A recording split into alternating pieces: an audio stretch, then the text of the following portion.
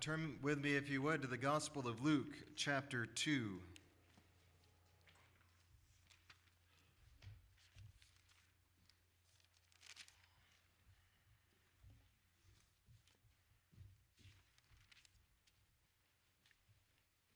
I want to spend this Lord's Day and the one coming, the Lord willing,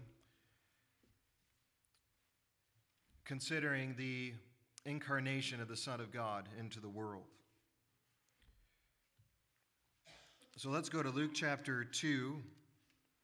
And our text is found in verses 8 to 20. Luke chapter 2, verses 8 to 20. Thus says the word of God. Now there were in the same country shepherds living out in the fields, keeping watch over their flock by night. And behold, an angel of the Lord stood before them, and the glory of the Lord shone around them, and they were greatly afraid. Then the angel said to them, Do not be afraid, for behold, I bring you good tidings of great joy, which will be to all people. For there is born to you this day in the city of David a Savior, who is Christ the Lord. And this will be the sign to you. You will find the babe wrapped in swaddling cloths, lying in a manger. And suddenly there was with the angel a multitude of the heavenly host praising God and saying, Glory to God in the highest, and on earth goodwill toward men. So it was, when the angels had gone away from them into heaven, that the shepherds said to one another, Let us now go to Bethlehem and see this thing that has come to pass, which the Lord has made known to us. And they came with haste and found Mary and Joseph and the babe lying in a manger. Now when they had seen him, they made widely known the saying which was told them concerning this child. And all those who heard it marveled at those things which were told them by the shepherds. But Mary kept all these things and pondered them in her heart. Then the shepherds returned, glorifying and praising God for all the things that they had heard and seen as it was told them. Well, as Christmas is approaching, the story of the Incarnation, the birth of the Son of God as a man, is celebrated all over the world. Manger scenes crop up in just about every neighborhood. The hymns of Isaac Watts and Charles Wesley, which extol the incarnation of the Son, are heard on radios all over the place, from dentist offices to mechanic shops to department stores. It's the only time of year when many secular spaces are invaded with the music and message of the sacred. But how many of those who honor Jesus in name through music or a manger scene dishonor him with lives that are not lived to his praise?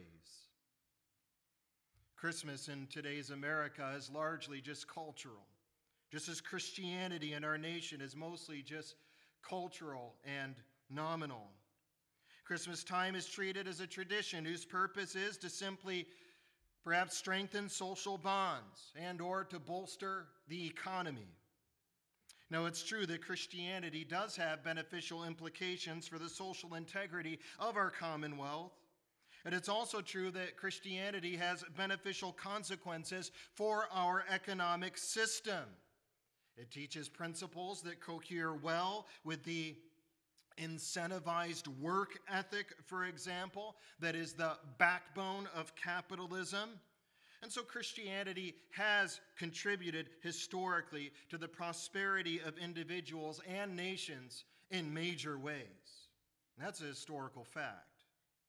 And without a doubt, we have to admit that it has been a part of the sovereign purpose of God, because all things fall under the decree of God's sovereign purpose, to bolster national economies through the increased spending that takes place during the Christmas season.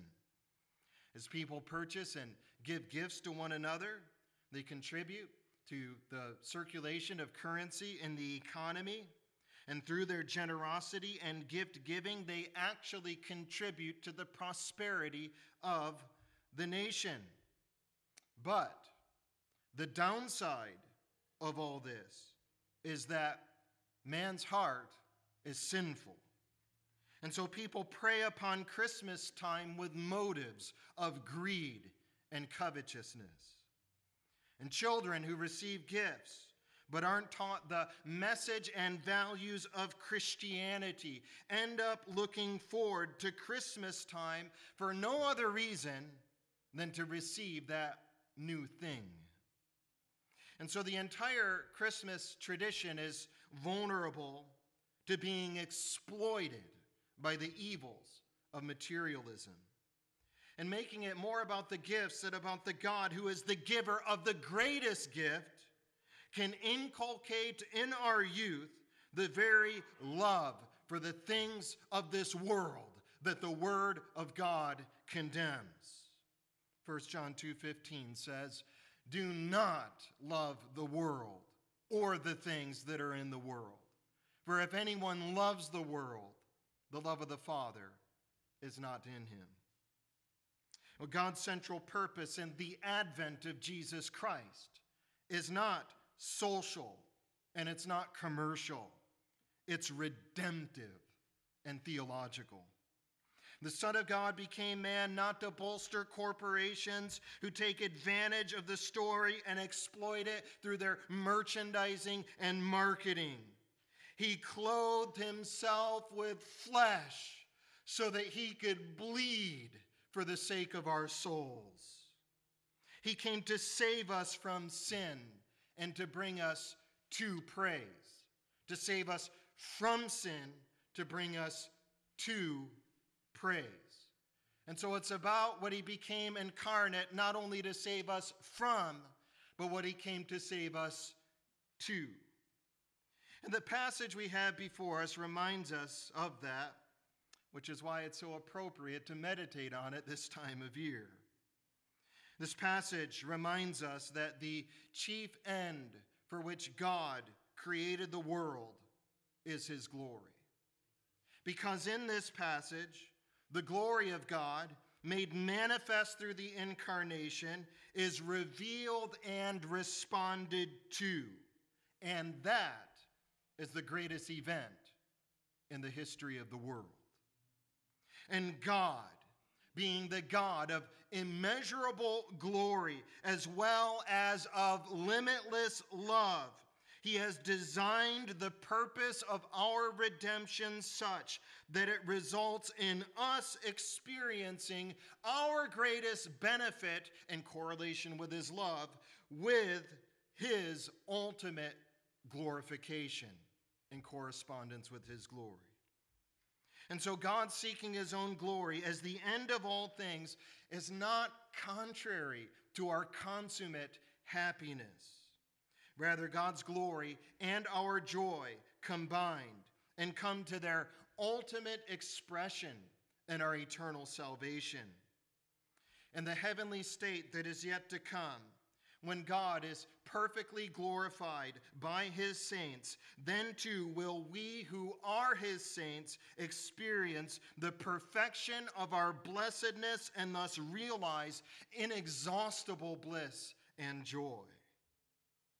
And that's what the Westminster Catechism is getting at when it asks in its first question and answer, what is the chief end of man? The chief end of man is to glorify God and enjoy him forever. And so it's no wonder then that praise is so characteristic of our future state of glory. Praise is one of the chief activities of heaven. And just think about what it is. Praise is verbal ascription of glory to God. That's what you do when you praise. You are ascribing glory to God with your words. Praise is also an expression of our enjoyment of God. Or more comprehensively, we could say that praise is a laudatory pronouncement to the honor of God in which we express our faith, hope, love, and contentment in God. And so God's glory and our delight in him unite in our praise. Just as God's glory and our joy in him are united in our salvation, so both of these are likewise expressed in our praise. Salvation combines both, and praise expresses both. Praise is, therefore, brothers and sisters, it is one of the most important activities that you will ever engage in. Because praise is the way that we as the redeemed of God express our acknowledgement that the glory of God is the chief end of all things. Praise is then centrally related to the main purpose for which God created and redeemed us through the gospel of his Son. Hence Paul, the Apostle Paul, when he sums up the whole sweeping scope of the plan of salvation in Ephesians chapter 1, he writes, "In Christ also we have obtained an inheritance, being predestined according to the purpose of him who works all things according to the counsel of his will, that we who first trusted in Christ should be to the praise of his glory." The whole purpose of our salvation, from our predestination in eternity past to the forgiveness of sins which we have through the redemption that Christ has purchased with his blood, to the gift of faith that is conceded to us, whereby, as Paul explains here, we first trusted in Christ. The whole scope and plan of salvation from eternity past through time into eternity future is the praise of the glory of God's grace. God made us and redeemed us for the acclaim of his glory. The goal of the gospel is the praise of God's glory. God sent his Son not so that we would glorify things, but so that we would glorify him. And that's precisely the message of Luke chapter 2 in the passage we read. An angel of the Lord and a revelation of glory announces the gospel that Christ is born. Now, what is the revelation of the glory in which the angel appears? Well, it is the communicated luster or luminosity of the glory of God. It is the angel reflecting the glory of God. It's not the intrinsic glory of the angel itself. It's the reflected glory of God. So the angel appears. The glory of God outshines and reflects from the angel. In the revelation of glory, the angel announces the gospel that Christ is born, and then the hosts of heaven and the shepherds on earth praise God in response to the revelation of his glory in the gospel. And so that's what I want us to reflect on today, so that we can have a biblical perspective of these things during this Advent season. And as we do, I want us to pay attention to how the incarnation of God's Son is central, not only to the message of the gospel, but especially and particularly how it is a cause for our praise as the people of God. And so let's take a look at the first place at the annunciation of the angel. Verses 8 to 10. Now there were in that same country, this is the country of Bethlehem and the immediate vicinity, there were shepherds living out in the fields, keeping watch over their flock by night. And then this revelation appeared to them. Now normally when a king was born, the king would be proclaimed and acclaimed from the highest courts of the land and broadly publicized from the highest officials of the land all the way down to the lowest citizenship. But that's not what God does when he sends his Son into the world. He is proclaiming, announcing, and acclaiming the birth of the King, his Son, in this obscure little corner of the world. It says, at night, to this group of otherwise insignificant shepherds. Now, if you go back into the writings of the Second Temple period, it was actually inscribed into Jewish tradition that because shepherds were considered such a lowly class in that society, and they tended to associate with that band of people that the Pharisees categorized as sinners. Remember, we saw that in the Gospel of Mark, these categorical sinners, that the Jewish traditions, actually, there's writings which forbid them from, or forbid officials from receiving their testimony in court.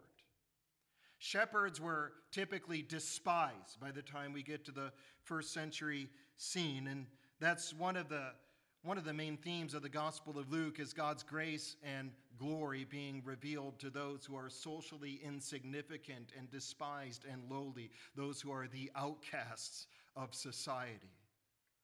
And so here, this glorious revelation bursts forth by night onto the scene of these shepherds who are keeping their flocks.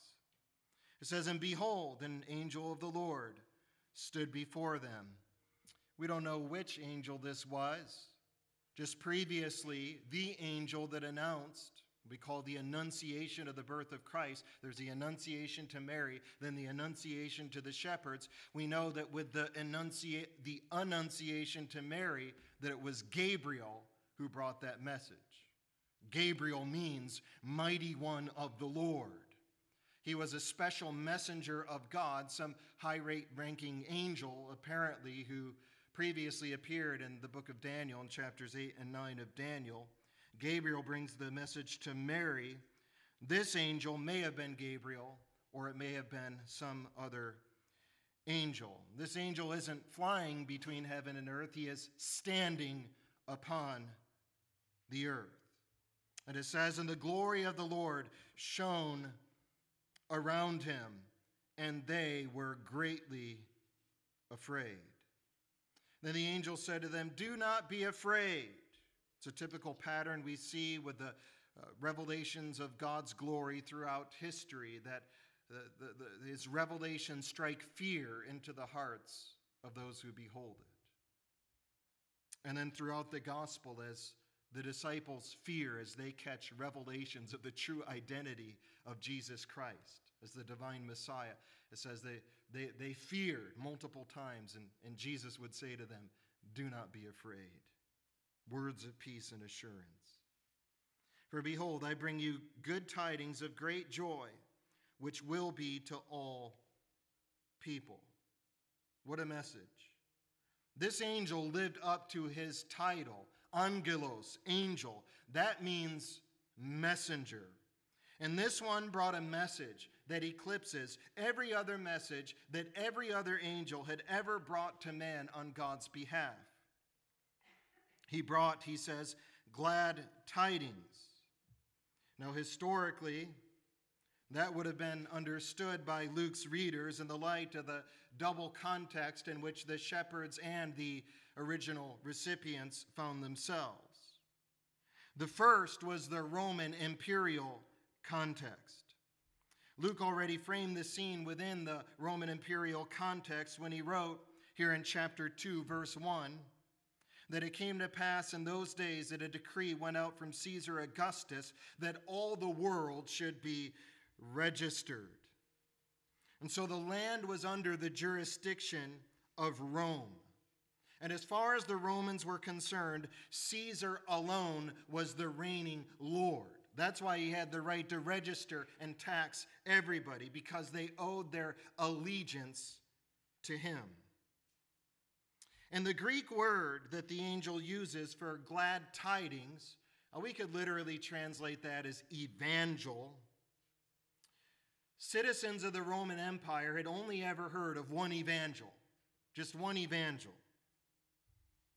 In the historical context, the only evangel that they had ever heard was the announcement that Caesar reigns over his empire. The angel is declaring, therefore, that not only does Caesar now have a rival, but that Caesar himself has a king, and that there is an evangel which supplants and replaces the inferior evangel of Rome, and that Christ is born to reign, and that Christ himself will be the benevolent provider and Savior and shepherd and Lord of the world. Even Caesar will bow the knee.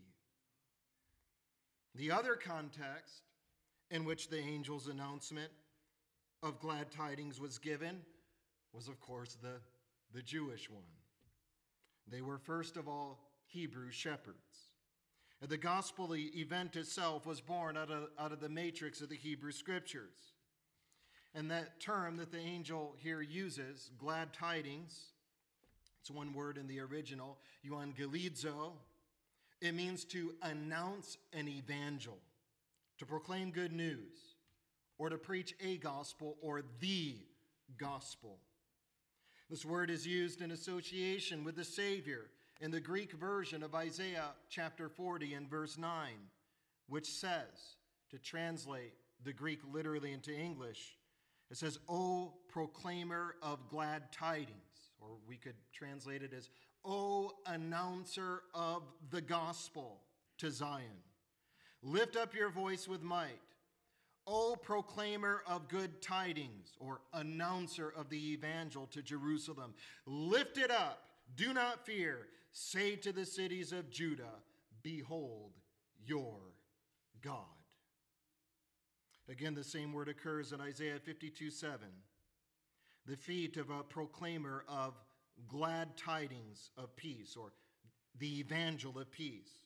As a proclaimer of glad tidings of good things, I will make your salvation heard, saying, O Zion, your God will reign.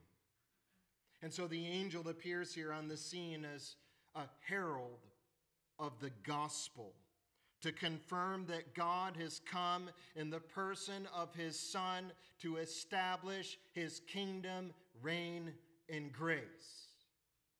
And now, if you've been sitting through our series on Mark, that should sound familiar, because that's the same central message of the gospel in Mark, because Mark and Luke are, after all, teaching the same gospel. Well, the angel says in verse 11, "There is born to you this day in the city of David a Savior who is Christ the Lord. An anointed one is born of the royal lineage of David, and this child bears divine titles." Do you see that? Notice how here it's announced that the child is born, and then that child is described with the divine titles of Savior and Lord and Christ. Christ isn't his last name, it's his title. And so the child is born, child bears divine titles.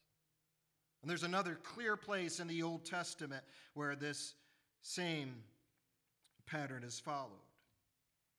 And the titles that this child bears, by the way, Savior and Lord, both of those are found all throughout the Old Testament, at least functionally. Specifically, God himself is called Savior in Isaiah 43:11. "Besides me, there is no Savior," he says. The angel is adopting what Isaiah said and applying it to this child who is born. Lord, of course, which the angel calls the child, that is the most common divine title used for God in the Greek version of the Old Testament, because that's the title that substitutes for God's name Yahweh, which is his most often repeated name.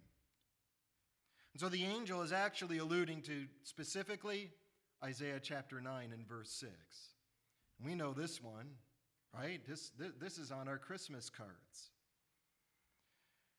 Isaiah 9:6 says, "A child is born," and then that declaration is followed by a series of divine titles. "Unto us a child is born. Unto us a son is given, and the government will be upon his shoulder." Here's the titles. "His name will be called Wonderful, Counselor, Mighty God, Everlasting Father, Prince of Peace." And so the angel is saying that Isaiah 9:6 has come to pass. And he's also gloriously summarizing at the same time the mystery of the incarnation, that the babe in the manger is the mighty God who made and rules over the universe. Thus, the angel's annunciation in verses 10 and 11 is a loaded revelation which communicates the essential theological truth of the incarnation. The babe who was born retains divine titles, even though he appears as a helpless little babe in a manger, dependent upon the breast of his mother. Yet he retains his divine names, Savior and Lord. He retains his divine attributes, his divine qualities, all of the divine attributes that he possessed as the eternally existing Son of God. He continues to possess in fullness and infinity in his incarnate state as a babe in the manger. The Son of God became a human babe without ceasing to be all that he ever was as the Son of God. And so, this is the mystery of the incarnation being revealed, that the angel is declaring. And so holy, so sacrosanct is this mystery that God reserved its initial revelation for utterance only by the sinless lips of angels. When it came to pass, God reserved its utterance only for the sinless lips of angels. This is a holy mystery. The first time this mystery was revealed, God sent Gabriel to announce it to Mary, here in Luke chapter 1. The annunciation to the shepherds is the second time in Luke's gospel that this mystery is revealed. And again, it's announced with holy lips that have never been defiled by sin. And I was thinking about this, and I don't know exactly what to make of it other than to say that the doctrine of the incarnation is a mystery that ought to be spoken of only with the reverence befitting an angel. That is, the incarnation is so holy, so mysterious, so at the core of the identity and glory of God as he has made himself known to us, that it must never be taught except with extreme care, so that we don't defile the doctrine with our unclean, sinful lips. And sadly, that is what many have done. And corrupting it fatally, they have lost their souls for it. We should receive this doctrine that the angel is uttering and treasure it in its untainted and uncorrupted purity, just as it is delivered to us in the Word of God, just as if we received it straight from the lips of the angel himself. Now, there's one more key passage of the Old Testament that this angel is alluding to in verse 11. It's the only one which clearly declares that the Messiah would be born in Bethlehem, in the city of David. You know which one that is? Micah 5:2. But you, Bethlehem Ephrathah, though you are little among the thousands of Judah, yet out of you shall come forth to me, it's talking about his being born in time, his being incarnate, coming forth unto God in his incarnation, the one to be ruler in Israel, whose going forths are from old, from everlasting. His going forth in time through the incarnation is an analogous reflection of his eternal procession as the Son of God within the eternal Trinity. So that's the second Hebrew scripture that the angel alludes to, which summarizes the truth about the incarnation of Christ. And then in verse 12, the angel tells the shepherds, and notice this language, this will be a sign to you, a sign. You'll find a babe wrapped in swaddling cloths lying in a manger. Sign. That's actually a double entendre. It has two meanings in this text, the prophetic and the literal. The angel is intentionally using a key word from Isaiah 7:14. Well, that's interesting. That one too makes it on our Christmas cards. Isaiah 7:14 speaks of the sign that God promised to the dynasty of David. Therefore, the Lord himself will give you a sign. Behold, the virgin shall conceive and bear a son, and shall call his name Emmanuel. The angel is saying, when you go into Bethlehem, O shepherds, and you see that baby lying in a stone trough used for feeding animals, newly born and tightly wrapped in strips of cloth, for that was the custom, then you will know that he is the one of whom I am speaking. He is the sign. He is the proof. He is the confirmation that all of God's promises concerning the salvation of his people are now going to be realized, just as Isaiah prophesied to the house of Ahaz. So that's the third Old Testament passage that summarizes the incarnation of the God-man. And I think this is astonishing. The angel, and this one little pronouncement in verses 11 to 12, manages to tie together the three main go-to passages from the Old Testament that predict the incarnation of the God-man. The three main passages. All three passages he alludes to, Isaiah 9:6, 7:14, and Micah 5:2, clearly speak of deity conjoining with humanity to bring about salvation. And this event was so monumental that the angel in verse 11 just had to say that it was happening this day. This day, there is born to you, this day in the city of David, a Savior. This day is marked out from every other day, but it also initiates the great day of salvation that Yahweh had promised. It is the day when God visits his people in grace and salvation and redemption. It is the day that defines and shapes the flow of human history. But when the fullness of time had come, God sent forth his Son, born of a woman, said the Apostle Paul. It was a day in which the world at large didn't recognize, a day which the world did not recognize, even as it came to pass, but a day which all the hosts of heaven stood up and acknowledged as the greatest act of God in history. And so this day was accompanied by the praise of heaven's hosts. Verses 13 to 14. Suddenly there was with the angel a multitude of the heavenly hosts praising God and saying, "Glory to God in the highest, and on earth peace, goodwill toward men."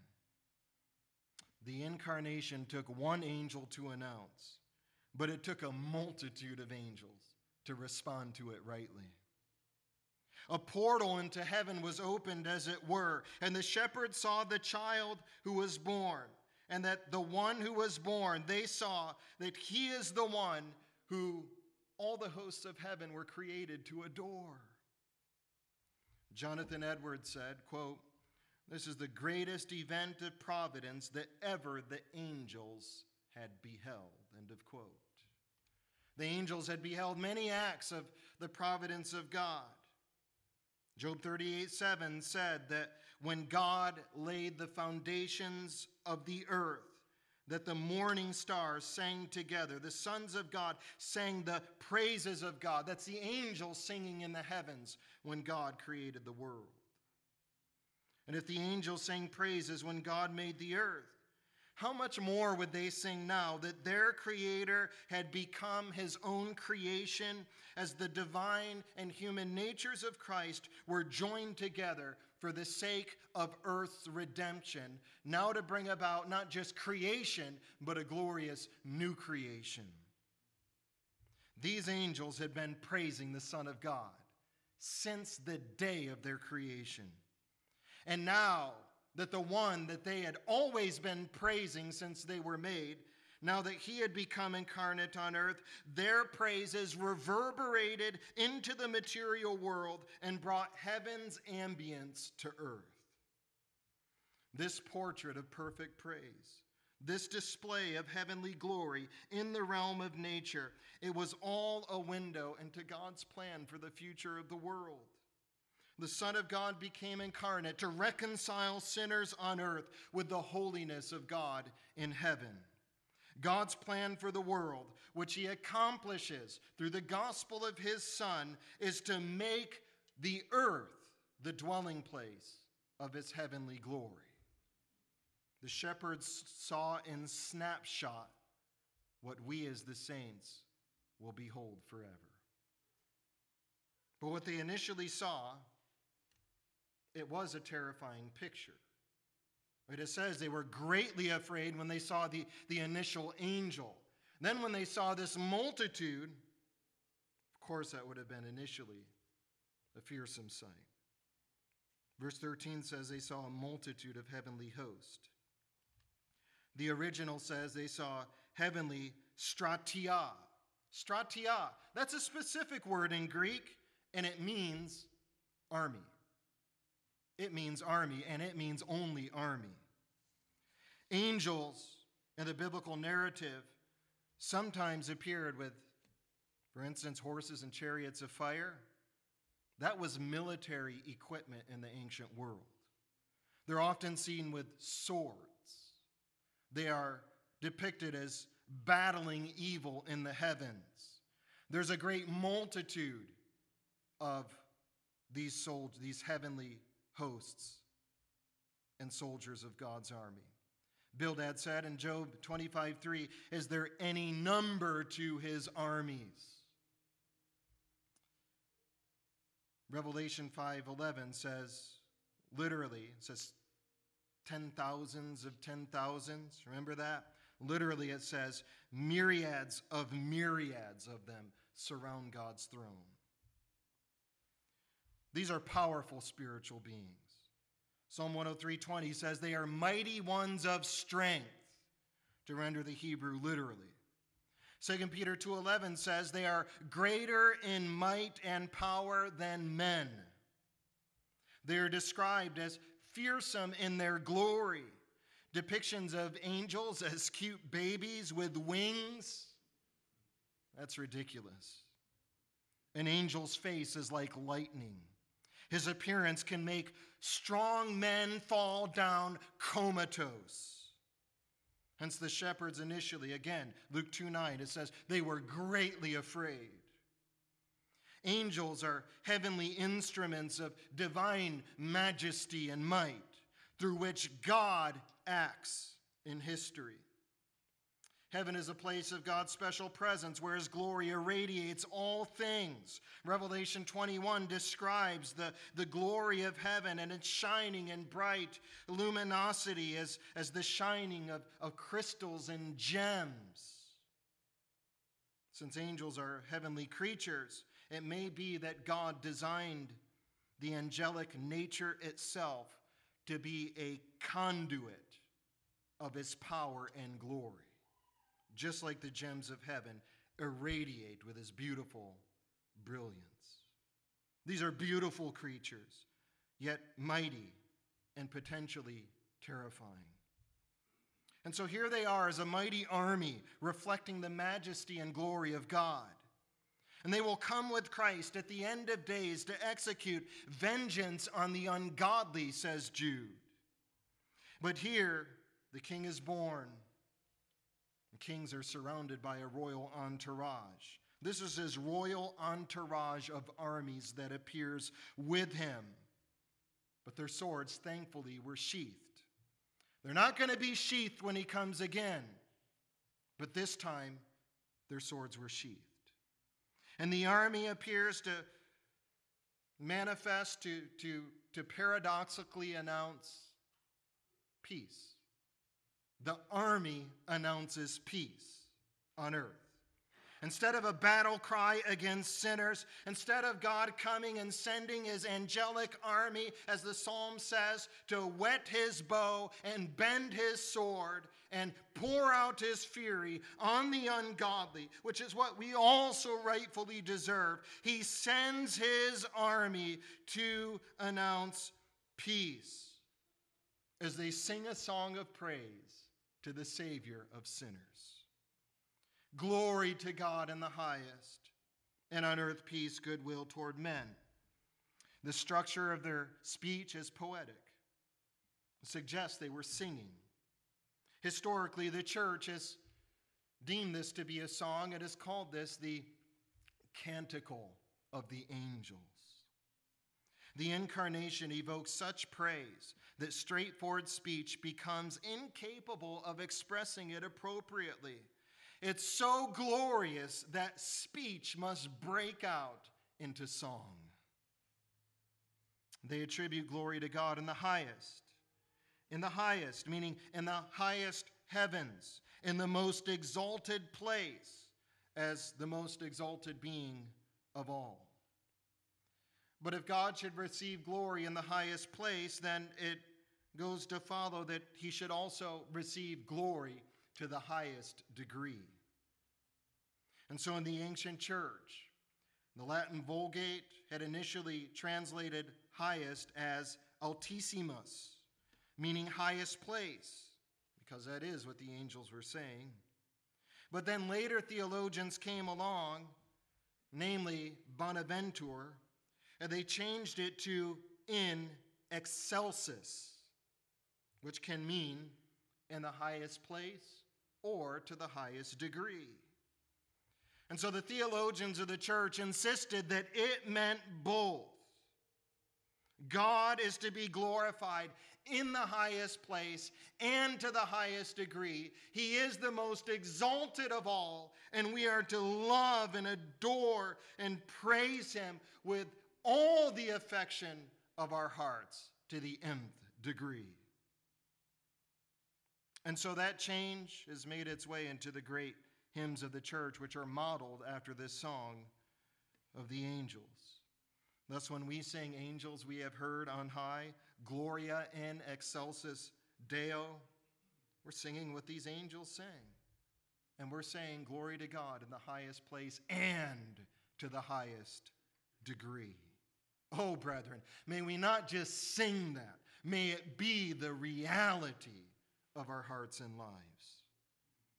And they are praising God for precisely the same thing that the initial angel announced. You see that? They're praising God for the gospel, concerning which the incarnation is the central historical event. So they declare, on earth peace, goodwill toward men. Now, different manuscripts and translations render this in different ways. It's a very difficult passage to render. The ESV says, on earth peace among those with whom God is pleased, with whom he is pleased. But no matter which reading you go with, it's pretty clear that they're all talking about basically the same thing. God's mercy is extended to people who are the objects of his undeserved favor. Christ became incarnate to reconcile sinners and to give us peace and fellowship with God. That's the kind of peace that the angels are talking about. He's not talking about gathering in a circle and holding hands and singing Kumbaya. He's talking about the peace of reconciled sinners to God through the incarnation and blood of God's Son. That's what they're talking about. And when Christ comes again, he will bring peace to the whole world when he reigns over all, and God's will is done on earth as it is in heaven. And all this is a cause for praise. In fact, the angel's song itself is an invitation to the shepherds to enter into their praise. And this leads us to our final point, the praise of God's people. Verses 15 to 19, the shepherds go to Bethlehem. They visit the house of Joseph and Mary, where they were staying. They see the infant Christ. And then it says they made widely known what had happened. Verse 20 then summarizes the outcome and end of the whole scene. It says, "Then the shepherds returned, glorifying and praising God for all the things that they had heard and seen as it was told them." You see what happened? They glorified and praised God as it was told them. In verses 13 and 14, the angels were praising and glorifying God. Now it was the shepherds who were doing so. And so the declarations and praises of the angels became the praises of the shepherds who represent God's believing people. The praises of heaven spilled over into the earth so that the church on earth would unite its voice with the song of the angels in heaven. And so when we as the church declare the praises of our incarnate Savior, we too are joining with the praises of the angels.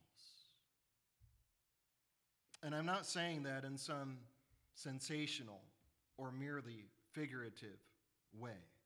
We are literally joining the praises of the angels.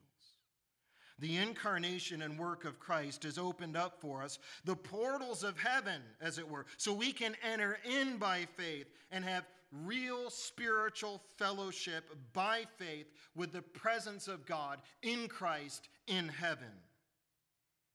And so, the author to the Hebrews rightfully writes, "You have come to Mount Zion, to the city of the living God, the heavenly Jerusalem, to an innumerable company of angels, to the general assembly and church of the firstborn who are registered in heaven, to God the judge of all, to the spirits of just men made perfect, and to Jesus, the mediator of the new covenant."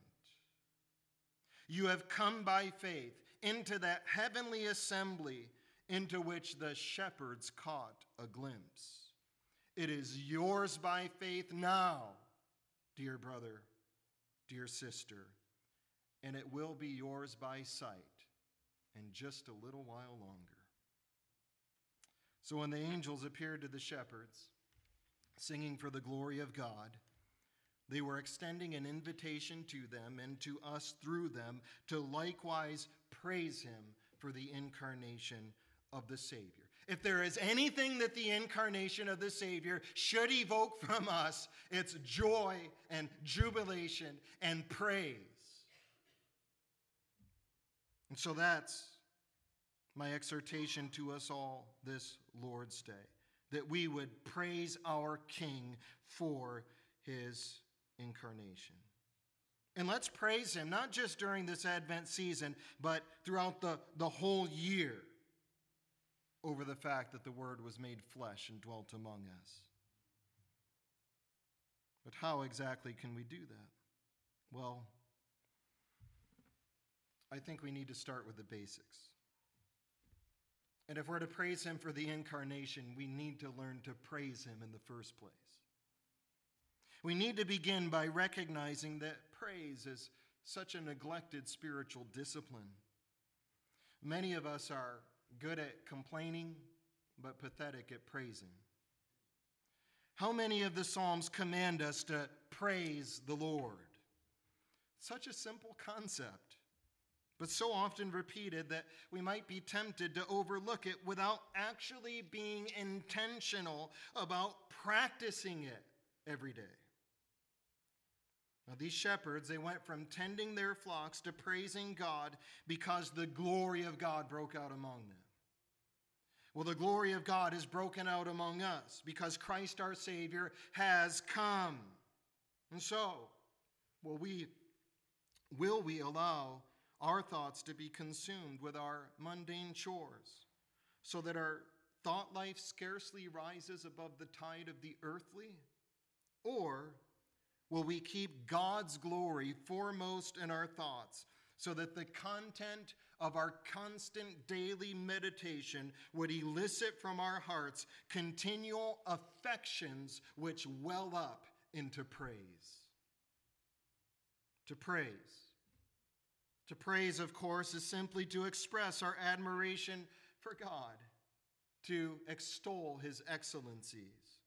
And we can do that with simple speech, we can do that in our prayers, and we can do that through song. Those are the three basic ways in which we can praise the Lord: through speech, through prayer, and through song. And we should be intentional about incorporating praise into one or more of these activities every day.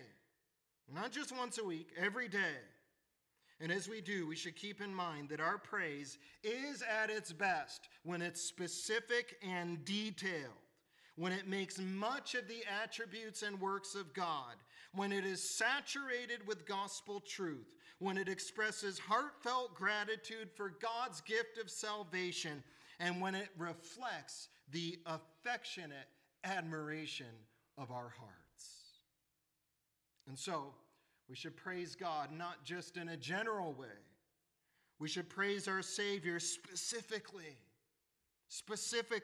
in detail, at length, and especially by confessing the truth and theology of his incarnation.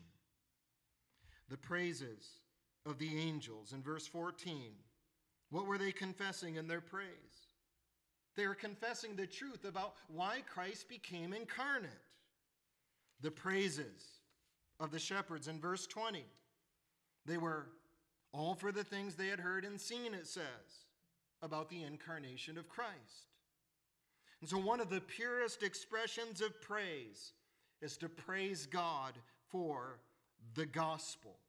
Not just to praise him as the author of nature, but to praise him as the author of salvation. Hebrews 13:15 says, "Therefore by him let us continually offer the sacrifice of praise to God, that is the fruit of our lips." And literally in the Greek it says, confessing his name. We praise God, the participle, how? Confessing his name. That's how we praise him. And so, praise comes to expression in the act of confession. And that's what Paul does in 1 Timothy 3:16, where he wrote a succinct confession of faith. A confession of faith that was probably in wide use throughout the early church of his time. And he wrote there, "Without controversy, great is the mystery of godliness. God was manifested in the flesh, justified in the spirit, seen by angels, preached among the Gentiles, believed on in the world, received up into glory." Paul's words are structured like a hymn. And so many scholars believe that the early church would cite these words when they would congregate together to confess their faith as they sang about it. What we have in 1 Timothy 3:16 is a confession of faith, a creed from the pen of the Apostle Paul. And so this is a confession that is penned in praise to God, as both a confession and a hymn. And the first and great truth that it confesses about the Lord is what? That God was manifested in the flesh, the incarnation. Later confessions of faith that the church formulated, namely the Apostles' Creed, the Nicene Creed, the Chalcedonian definition, they all confess the incarnation. In fact, the truth about the incarnation is really central to all those great early, what we call Catholic in the true and good sense of the term, creeds. They were all written to safeguard, to confess, and to praise central truths about the incarnation. And so we should study not only these creeds, but the Christology behind them, so that we can learn and confess with the universal truth, with the universal church, that is, the truth about God taking on flesh to make satisfaction for our sins. It's only by getting to know, by studying, by learning about the attributes of Christ and his dual natures, the work of Christ and who he is and his perfections, that to that same extent we can then therefore praise him accordingly. Our praise to Christ for his incarnation, it can only extend as far as what we know about him. And so let's be specific and intentional and strategic in our pursuit about the knowledge of Christ. And let's not shy away during this season from confessing to our lost family members and friends that Christ was indeed born in Bethlehem. Yes, he was born in that place known as the house of bread, to become bread from heaven for us. And if we eat of his goodness, we will enjoy eternal life and bask forever in the glory of God, to his eternal praise. Amen.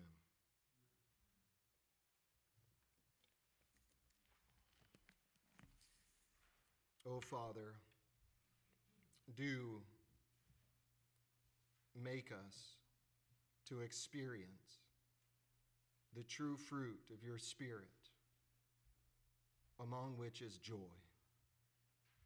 Give us joy and peace in believing. Give us joy for our incarnate, crucified, and risen Savior.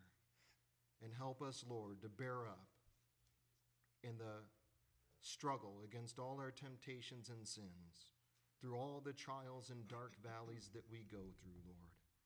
Do please fill our hearts with joy nonetheless, that the joy of the Lord may be our strength. In the name of Christ, amen.